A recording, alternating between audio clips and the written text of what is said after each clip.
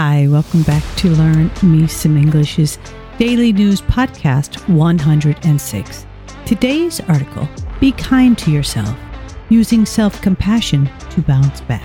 My name is Jean Measom. You can find me at www.learnmeasom, English.com. You can find these articles and more of them at www.engoo.com. I put out these podcasts Monday to Friday. So today I will give you the vocabulary to help you understand the article a little bit better. I will give you the example sentences and definitions. I would like you to stop and make your own example sentences when you can. Then I will read you today's article and in the end give you some comprehension questions where again I would like you to stop and try to form as many sentences as you can using some of today's vocabulary words. Okay, let's begin with today's vocabulary. 1. Setback, noun. A halt or disruption in progress. The team suffered a major setback when the star player got injured at the start of the game. 2. Executive, noun. A high-ranking manager. My sister is a marketing executive at a renowned advertising firm. 3. Self-indulgent, adjective. Doing or tending to do what one wants, especially in a way that involves pleasure or laziness. I'm planning a self-indulgent weekend away at the spa to relax and unwind. 4. Motivated, adjective. Wanting to do or achieve something. Joining a running group helped me stay motivated to get fit. 5. Mindset, noun. A set of attitudes or ideas that a person has about something.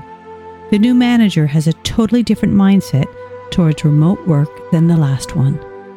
6. Fixed, adjective. Set and not able to be changed. We set aside a fixed amount of money each week to spend on our groceries. Now for today's article. The title, Be Kind to Yourself, Using Self-Compassion to Bounce Back. Are you your own worst critic? Do you blame yourself for your failures and feel angry if you make a silly mistake? Experts say many of us are too hard on ourselves and might feel better if we used more self-compassion. Self-compassion means being kind to yourself, understanding that everyone makes mistakes, and controlling your negative thoughts. Thinking too much about our mistakes or feeling sad or angry at ourselves can make it more difficult to bounce back from setbacks. Self-compassion can help us overcome those setbacks and improve our mental health.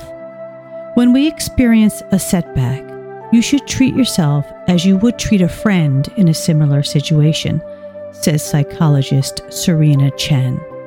For a friend, more likely than not, we'd be kind, understanding, and encouraging, Chen wrote for Harvard Business Review. Self-compassion can also help you learn from your mistakes. Psychologist Kristin Neff, who is a leading writer on self-compassion, thinks it can improve people's general well-being. Neff teaches self-compassion using the Buddhist idea of compassion, which focuses on thinking about the suffering of other people. And she wants people to use these ideas to think compassionately about their own experiences. Margie Worrell, an expert on personal development, has found that some business executives reject the idea of using self-compassion, seeing it as self-indulgent. But studies have shown that self-compassion can help people to be more motivated to work hard and get ahead, Worrell wrote for Forbes. People who use self-compassion are in fact more likely to try things and risk failure, she said. Researchers at the University of British Columbia found that first-year university students who showed more self-compassion often felt optimistic and energetic and were more motivated to study. Chen, the psychologist, said her research showed that self-compassion helps people develop a growth mindset by trying to do something better after each setback. One way to create a growth mindset is to stop seeing your abilities as fixed, she said. Rather, we can all work to grow and improve in the future. Now for the comprehension questions. 1. What are your thoughts on the practice of self-compassion? 2. Do you tend to be hard on yourself when you make mistakes? 3. How do you usually react when you face setbacks? 4. Do you find it surprising that self-compassion can help improve our mental health? 5. What do you make of the idea that self-compassion is indulgent?